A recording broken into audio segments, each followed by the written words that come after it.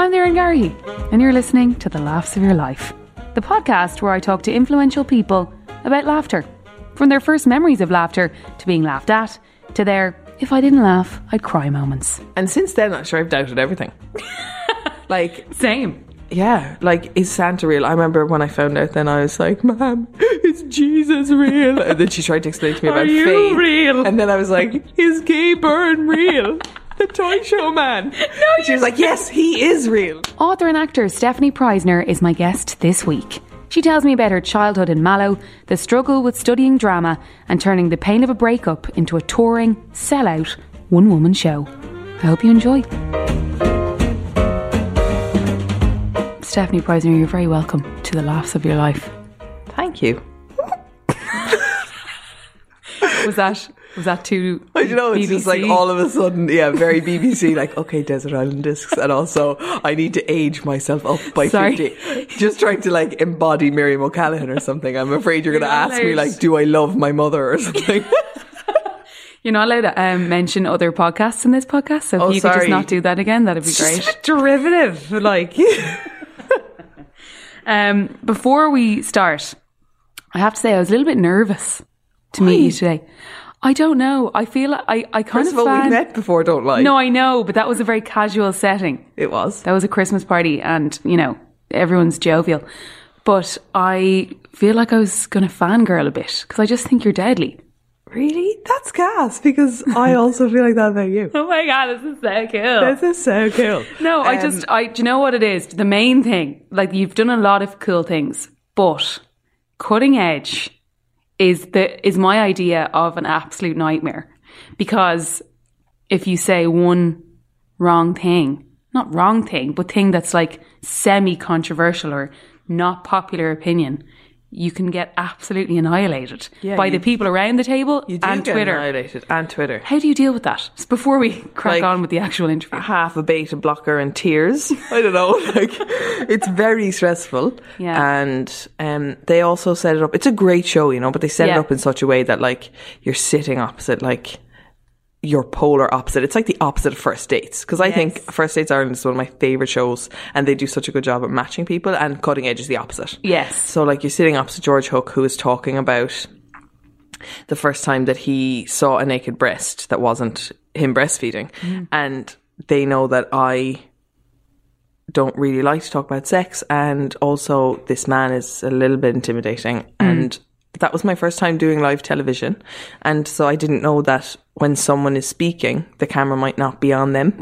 Yes. So you had these iconic facial expressions. I was just is this happening? But also it's live, and you have to have constructed, informed opinions. We were talking about Donald Trump at the table that night, so I was really concentrating on trying to formulate my thoughts, and I was but I thought we're meant to be talking about Trump, and this guy's talking about breastfeeding, and it was just all a lot. Yeah. And so why'd you go back?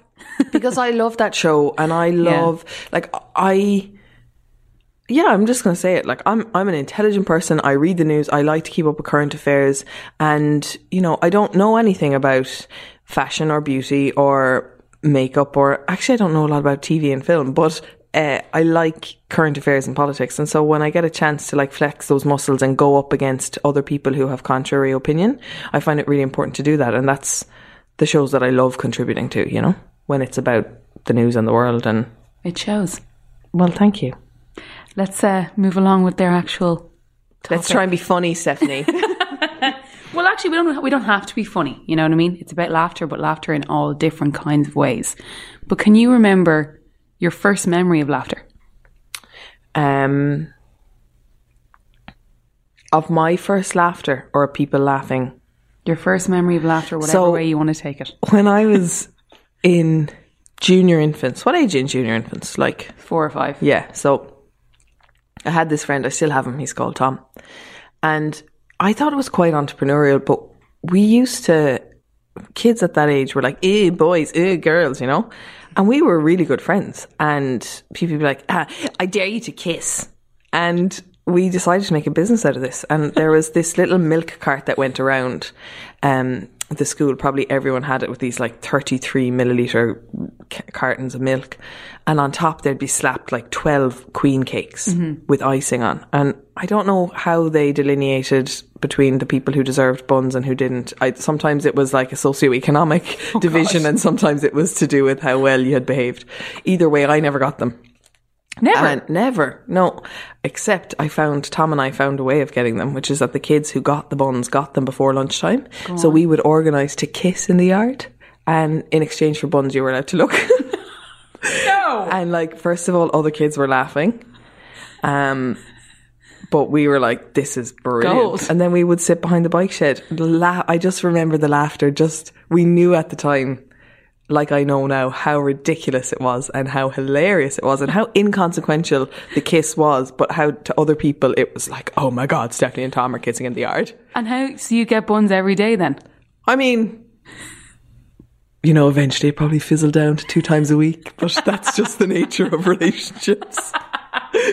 Oh my God, I love Whenever we wanted buns, and I always wanted more buns than Tom. So he'd be like, I want to go and play with the other boys. We're like, no, we're doing this.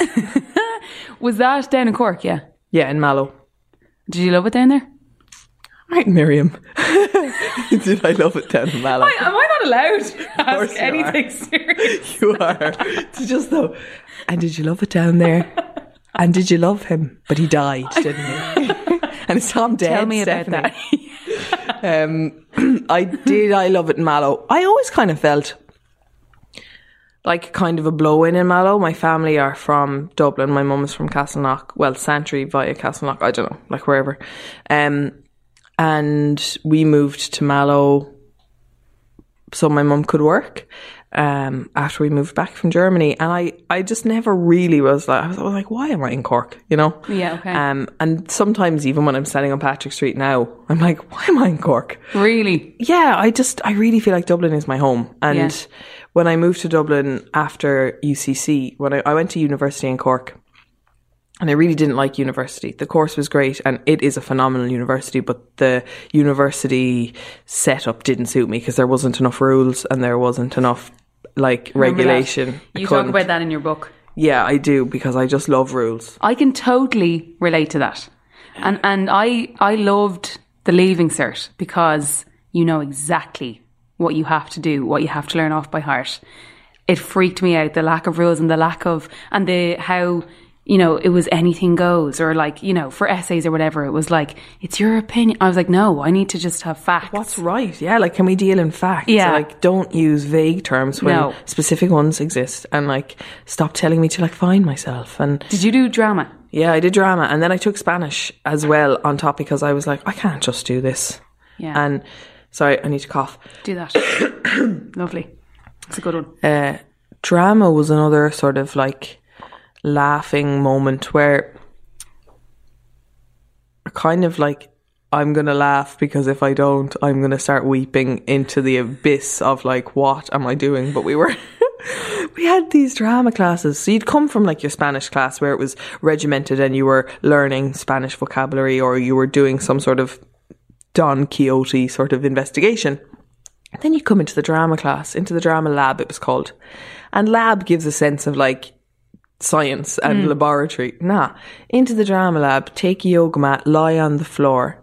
And I'm like, okay, cool, we're going to do yoga. That's great. I can focus all my attention into standing and look at all the muscles that it takes to stand. Lie on the floor and what animal do you feel like? And people do this as a joke when they think about drama classes, but this is university level drama and we are lying on the floor pretending to be animals to try and unlock a character that we haven't yet played. And I just started to laugh because I was like, is this my life? Is this... I'm a clever person. I'm going to have a degree, I want to be challenged in a way. And so I just laughed it off, and then I kind of went with it and became the class clown a little bit, where I was like, grand, if this is it, I'm going to go hell for leather with this animal. I think I was a mosquito. I was sitting on the windowsill at one point, and ever people were like, "I'm a well-bred pony," you know. You're like, "Well, I'm a mosquito." How did you even think of a mosquito? Because I just wanted to undermine the exercise, you know. God, I know how that feels. I did drama also, and yeah, one day we went in, and it was like, okay, so we want you to be the colour yellow today. Yeah, and it's so frustrating because it's not possible. No. It's not possible. Also, like, how do I know that when I say yellow, the colour that you see is the same thing? Yeah. Like, this is such a subjective exercise. But they're like, Stefanie, stop fighting it. You're like, I'm fighting logic. Like, this is, like, please, can we put some sense into this? So, like, in that, while we're on this, the first time you felt laughed at, was that in college while you were being a mosquito? The first time I felt laughed at. Contrary to what it seems like now, I did. Look at these answers. Can I just... That's all right. Oh, yes. So, the first time that I felt laughed at, that I can remember, I was probably laughed at a lot behind my back, but luckily my back was turned and I couldn't actually see it. But I did often get the sense that, like, people were laughing at me. And I never quite knew why, but there was one time that it was very overt, and it was Christmas. And I was like probably 11 and my friends and I had gone to the cinema, I think to see Beethoven or something. The dog, yeah. And we were coming out and it was like a really stormy night and there was an airplane flying across the sky in Cork. Cork is on a flight path. And I was like, oh my God, it's Santa's lights.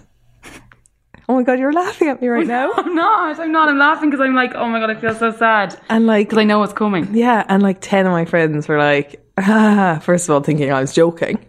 And then I was like, oh, maybe he's just like, just checking on his list, like to see who's naughty and who's nice. And because it's close to Christmas, like I'm going to go to bed like really early when I go home. And they were laughing at me. And then in school on Monday, kids who hadn't been at the party were like, had heard. Stefanie, do you still believe in Santa? And I was like, no. And then like I remember going into the toilet and we were in 6th class and they had just introduced, oh my God, also they had just introduced sanitary towels to us, right? So there's just like this pile of sanitary towels that I didn't yet need or understand. And I was just sitting on the lid of the toilet having a crisis of identity, being like, oh my God, like Santa is real. I never doubted it. Okay, right. I still didn't doubt it. Okay, that's good. I was like, this was like, if it had been about God, this is where I would have been evangelical and I would have turned into a born again Christian. But I was sitting on the toilet thing like, oh my God, I have to like, first of all, save the girls so that they get presents. But also like, why is everyone laughing at me? And I just felt so stupid because... You still fully believed. Because I believed. Yeah. And it wasn't until the next summer that I found out. And then I felt retrospective shame. Like, I was like, oh, he's such a little idiot. Like, and the teacher heard and everyone must have been like, you know, tilting their head in a like, the adults are probably tilting their head in a, God bless her. And then the other kids are like, oh my God, Stefanie is stupid. And I think that's like my biggest fear in life is people thinking that I'm stupid because I'm not. No. And I just had blind faith. It was a rule, like Santa was real. Why would you question that? Why would you lie about that? Still to this day, why do people lie about that? That's true. Like, and since then, I'm sure I've doubted everything. Like, same. Yeah, like, is Santa real? I remember when I found out, then I was like, Mom, is Jesus real? And then she tried to explain to me about faith. Are you real? And then I was like, is Gay Byrne real? The toy show man. No, she was like, yes, he is real. And it was enough just for that day to be like, okay, Gay Byrne is real. Everything else has been taken from me. But Gay Byrne is a real person. Oh my God. That is amazing. Yeah. But it didn't scar you for life. I mean, I'm 31 now, Darren, and I'm sitting here talking to you and my ears are kind of hot because I'm remembering me sitting on that janky little toilet with those awful things next to me. They're now not awful, but at the time I was like, what are those? They're now pretty necessary. Yeah. Okay. The moment when, if you didn't laugh, you'd cry. I mean, it could have been the Santa moment too, you know. It could have been the Santa moment, although I didn't laugh. I just tried to save them from the rapture. If I didn't laugh, I'd cry. So then there was the moment in UCC where I was lying on the floor and I guess a lot of times, so I'm a really sensitive person and I'm an introvert. And so I find social situations very like draining and intimidating, you know, and I get quite anxious. And I used to drink to mitigate all of those feelings. And I also used to make sure that I was the loudest person and the funniest person. So like a lot of the times I used to laugh and make others laugh and be the loudest, funniest person in the room. Because if I didn't, I would be crying in a corner being like, this is too much, this is too much. So like if you can be the loudest, the biggest person in the room, then it's a safety net in a way. It's like a buffer for all of the incoming personalities and all the incoming conversations. Like if you can... You're drowning it out. I kind of would take hostages. Like I would take a room hostage with my laughter, with my jokes, with my, you know, like making sure that all of the chairs in the room were facing towards me. I was that kind of person because it was like, okay, if I can control the room, I'm in control. I'm in control of this, and that's the only way I can be in this room. And so in that way, like there's no specific example, but I just remember things like, let's say at the Dublin Fringe Festival, I would have been performing Salvadine Is My Boyfriend or Our Father, and I couldn't get a ticket to that, by the way. Oh, well, maybe I'll bring it back. just for you. How awkward would that so be? Weird. I'm now going to perform my one-woman show just for you. For one woman. And like, I imagine it in a theatre like the Abbey where you're just sitting at the very back. But yeah, so like you'd go to the bar afterwards and people would want to talk to you, or they'd want to...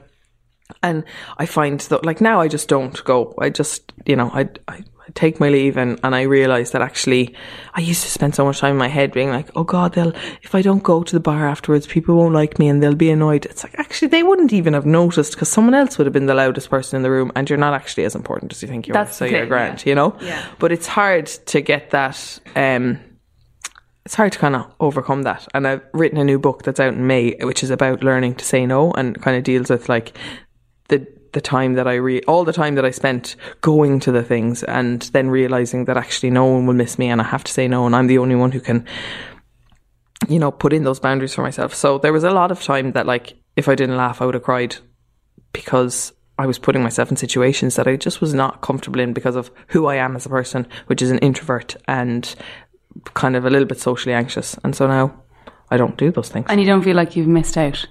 No, I don't feel I've missed out at all. Other people have started to relate to me differently, especially people who would have been around at that time. Yeah. They're like, oh, you used to be so much fun. Oh, like, you're no crack without drink now that you don't drink. Or I'm like, well, actually, I was never any crack and that wasn't fun for me. So exactly. Sorry, like you can go and like... Find someone else on Instagram to laugh at, but I'm not doing that. So I'm actually much more serious. And I feel like I don't laugh as much as I used to.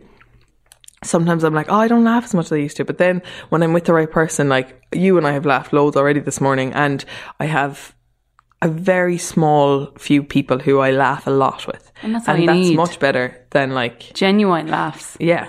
Like now I have laughs that are going to give me wrinkles, you know. But like my skin is quite good because all the laughter that I've done was not real laughter. Yeah, and you don't drink. So I mean, it's all come full circle. And I wear SPF. Top tip. Yeah, my mom often says, like in terms of friendships, if you've, like as an adult, obviously when you're younger, you like to think you have loads of friends. And she always says, if you've one great friend, you're lucky. If you've two, you're extraordinarily lucky. Extraordinarily lucky. And it's true, you know, as in terms of people you can genuinely confide in, they can confide in you. They're not a drainer. Mm-hmm. I heard something recently. Who said it? Andrea Hayes. Friends who are not drainers but are radiators. Yeah. They're the people to surround yourself with. Yeah. I've had a couple of friends in my time that weren't even a drain. They were like a sewer, you know? You're God. like, oh God. Yeah. But I think that I used to have, like my mum used to say that, or maybe some adults anyway used to say, like, if you have two good friends like your mum, and I used to be like, lousy, like I've got 55 best friends. Yeah. And now I'm like, oh God, the idea of having to talk to 55 people, I'd run a mile from a group of four, like. Okay. Your no laughing matter moment. So that kind of crunch time moment. I I can be quite serious, and I can get very annoyed if people try to make jokes when something serious is happening, you know? I'm kind of mercurial that way. It's kind of loads. Actually, I had one just this weekend. My laptop broke. Oh God, right. And long story short, the laptop got water on it. I had finished the book on Friday. The book was due in on Monday. On Friday night, laptop went. No, of course it wasn't backed up, and don't come at me with your home truths about the cloud. I don't want them. I ended up having to pay a lot of money to some guy who could get everything off the laptop even though it wouldn't turn on. And then I had to get a new laptop. So very stressful situation over 3 days, culminating last night in me opening this new computer that I bought, which wasn't this sort of like glorious unboxing moment. I resented it. I didn't have the money, cordoned off for that expense. So I opened the laptop and I'm ready to plug in this this old hard drive that had all my stuff on it. And I realised that Apple have removed USB ports from their laptop, so I couldn't do it. And my housemate tried to make a joke. No. And I was like, excuse me, this is not the time. Sit down. I can't. And then I just had to go up to my room and like put away my phone, because you know the way when people are like trying to text you a silver lining, and I'm like, I don't need your optimism right now. Like, deal in reality. This is the fact. Like right now, I have no USB ports, and I have a need for one. Now I'm going to ask the most annoying question. But if you go on, why didn't you ask in the shop if it had a USB port? Do you think who buys anything in a shop, Darren? Oh my God! Where did you buy it? Online. Online. But did you not check in the description that it had a USB port in it? No MacBooks have USB ports in them anymore. Yeah, but I'm in an abusive relationship with Apple computers. Like, they keep changing the charger on my phone so that everyone has their own individual charger and community is dead. It's like fingerprints. Yeah, and like they've now removed USB, and like your own computer won't have a USB soon either, because Samsung aren't doing them, Huawei aren't doing them. However the hell you pronounce that. It is Huawei. So what's the alternative?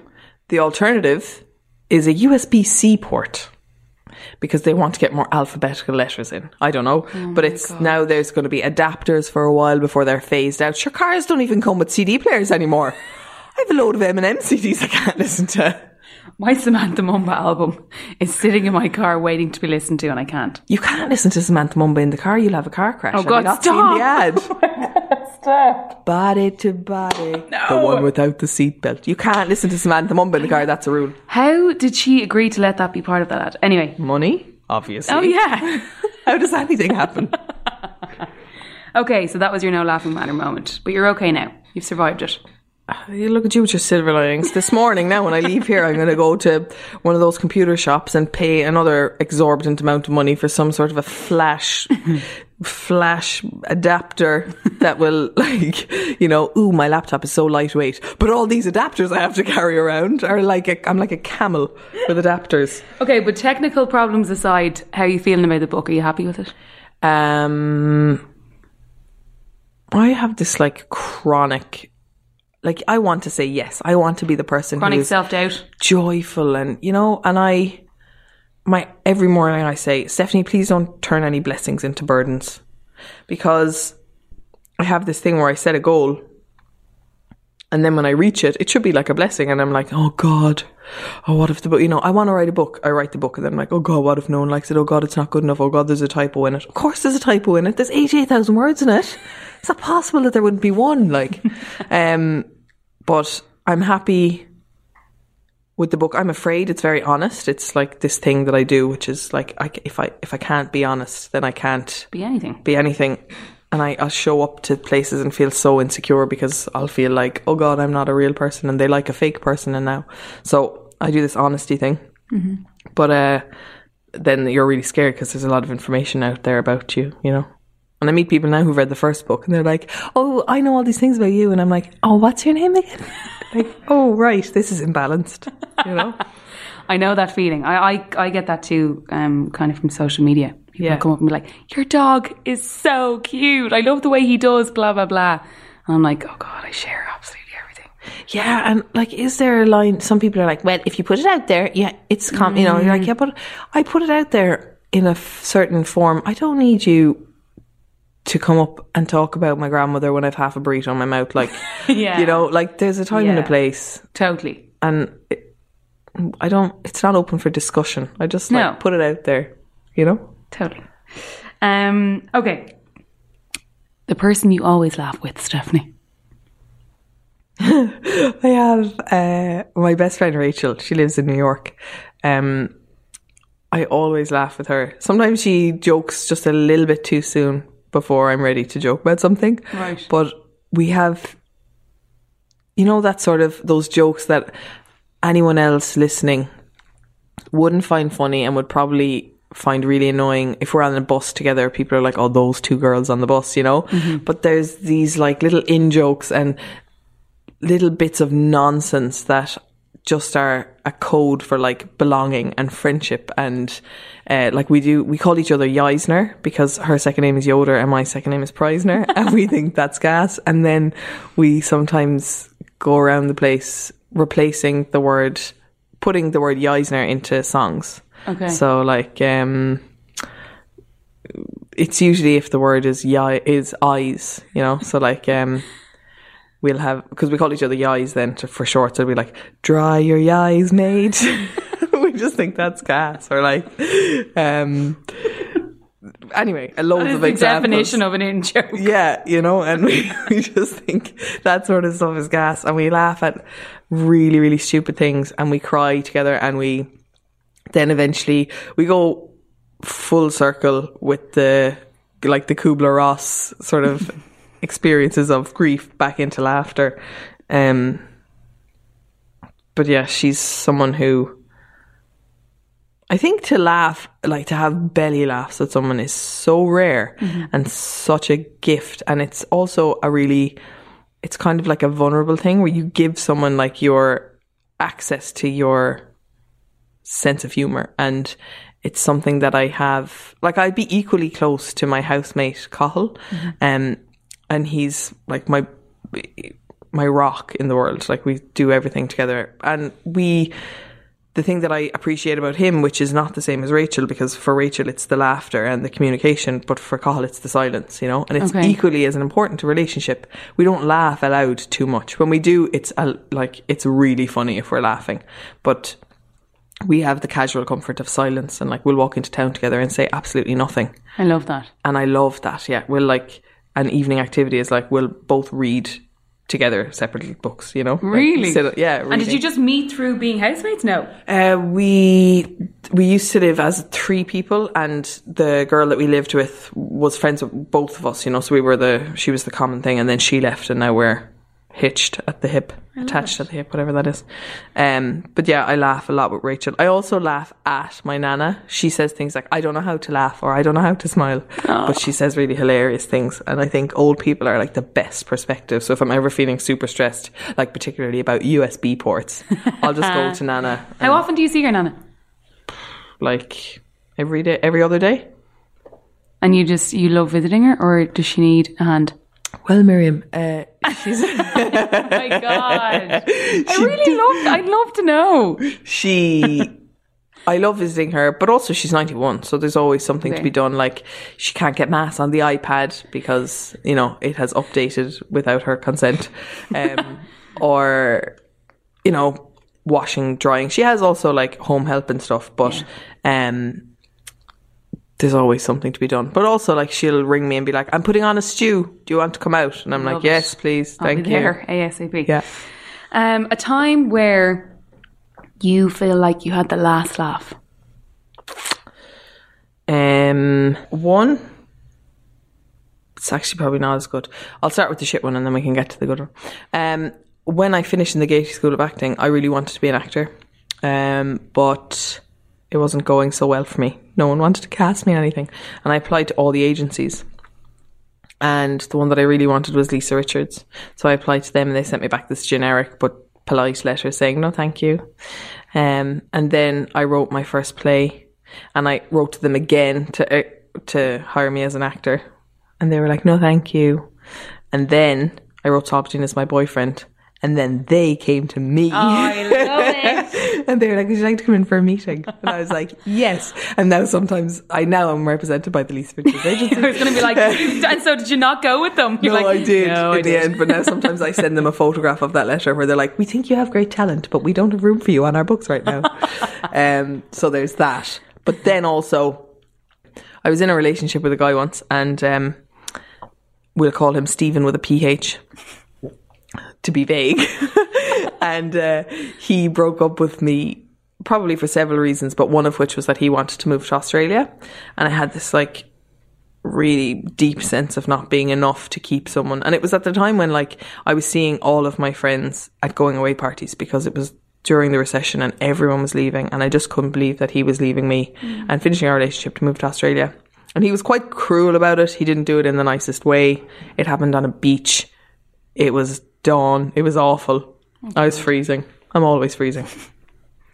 And then I had the last laugh because I wrote a play about it called Somebody Is My Boyfriend, and I toured it to Australia. Oh my and God. It did very well. And Right on his doorstep. Right on his doorstep. I toured that baby to his hometown in Ireland, to his hometown in Australia. It was in all of the national newspapers. It was kind of the first thing that like set my career on the path that it's on now. That is epic. And it would never have happened if he didn't break up with me. And I don't know if he's single because I don't follow him on any socials, but I definitely got the last laugh there. And also I feel like I don't talk about the people in my life, like with Rachel and Cathal, I talk about my experience of their friendship. I don't talk about their lives because that's their life, you know, and I'm not going to cannibalize other people's experience for my, for entertaining my fans or my friends. So, but I think when someone breaks up with you, it's different. I think it's like a division of assets, you know, you get your half of the story back and you can tell it however you want, as publicly as you want. So yeah, be very aware of crossing me. We're very early on in this podcast and I don't think we're going to top that in terms of last laugh moments. Yeah, unless you I'm going to start a board. Present him to me. Yes. A scoreboard. But you're at the top at the moment. Great. Okay. If laughter wasn't the best medicine, what would be for you? General Western medicine that helps you to heal. It. You know that's not where we're going with this. If laughter wasn't the best medicine, sleep. Like honestly, I think sleep and time are the best medicine. Yeah, time, definitely. Like just get some time in between you and that event and it will be okay. But it's a trek because you have to wait for time to pass, and it does so slowly when you want it to go quickly. But I think that time and sleep. How much do you sleep? Because I know you're a major early bird.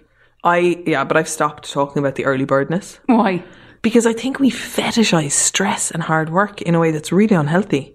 So like I do happen to get up very early, but it's because I go to bed very early. And if I don't say that second half of the sentence and people feel like they want what I have or they want to emulate my routine, they're like going to bed at 11 o'clock and getting up at 4:30 and they're burning out. And I don't think there's anything sexy or anything aspirational about that. It's actually not very impressive at all for you to undermine your own health and your own well-being for, you know, capitalism.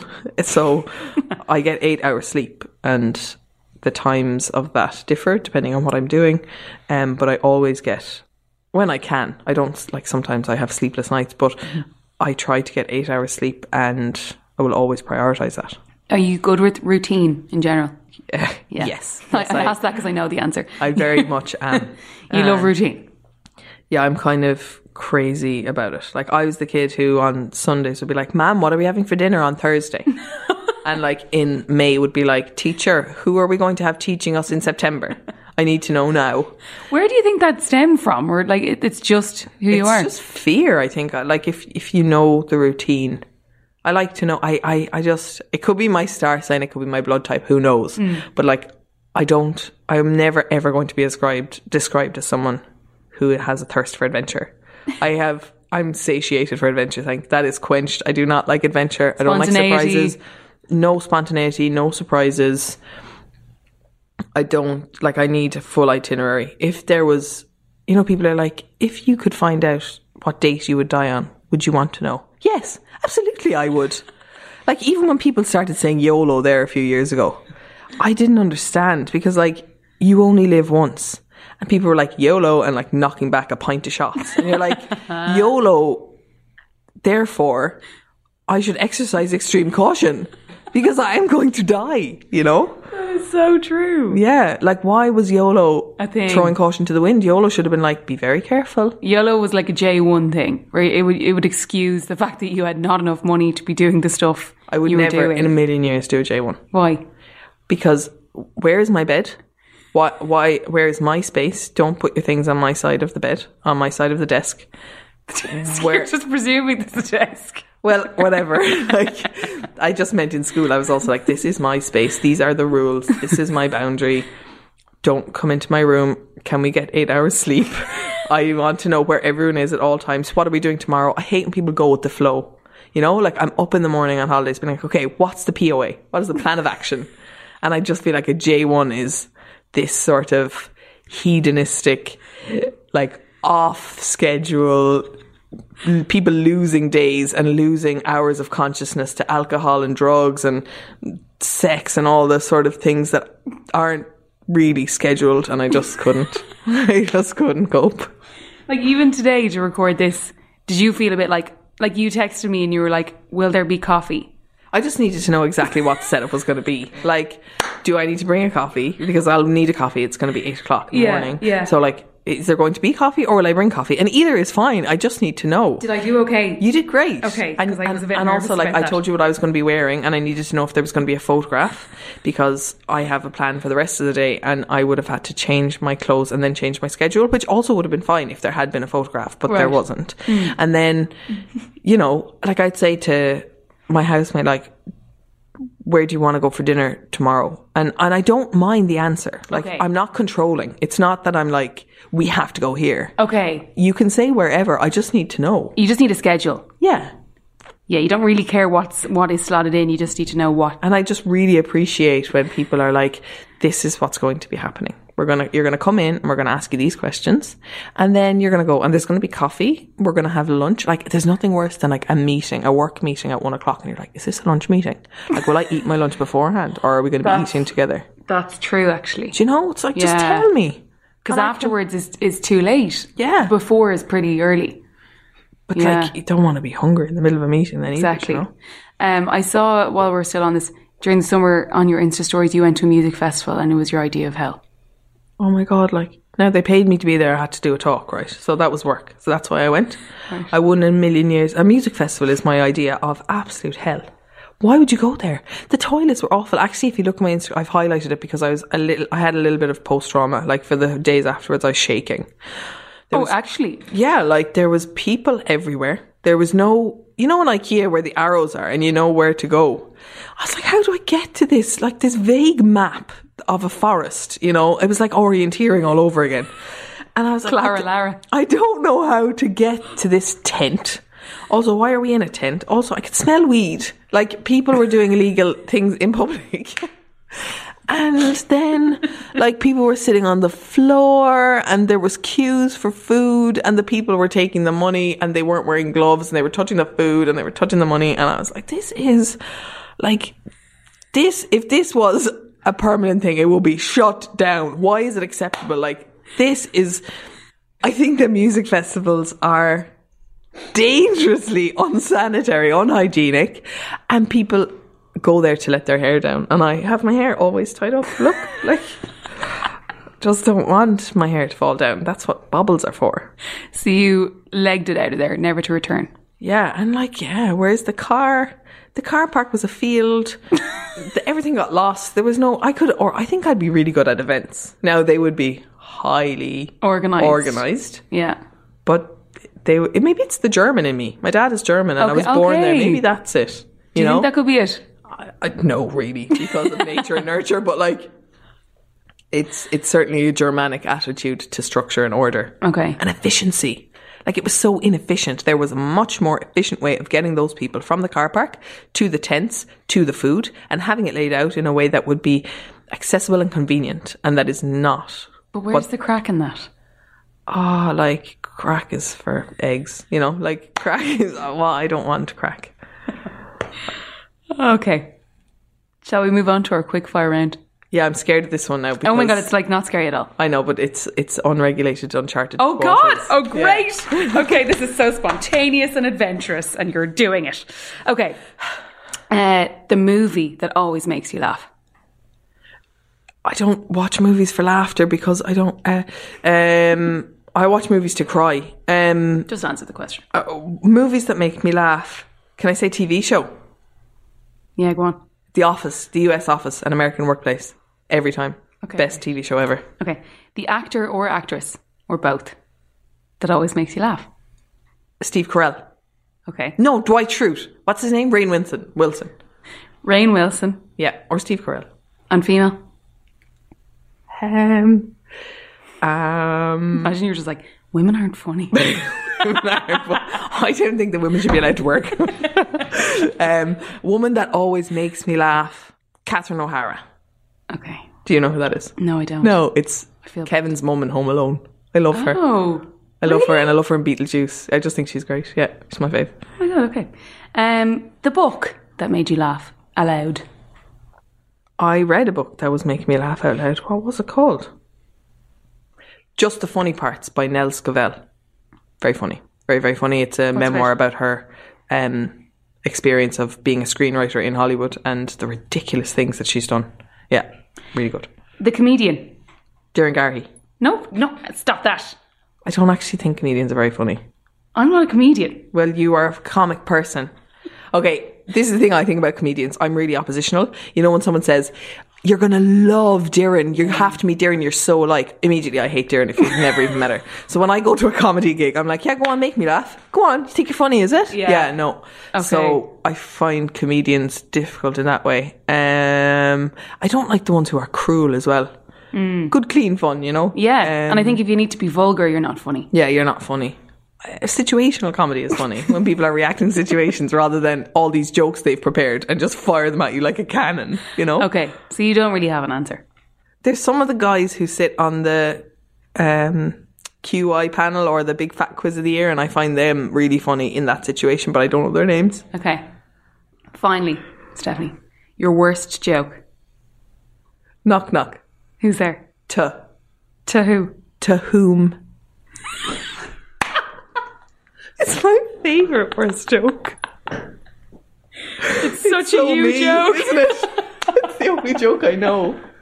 Stefanie Preissner, thank you very much for joining me. Thank you so much. I'm sorry for failing the quick fire round. I'm not very good at quick fire. I would have had great answers if you'd given me them beforehand. Thank you for listening to The Laughs of Your Life. I hope you enjoyed it. If there's anyone you'd like to hear from, get in touch. Tweet me at Darren Garhy. Don't forget to like, subscribe, rate, review, and all those other things. This podcast is recorded in Collaborative Studios.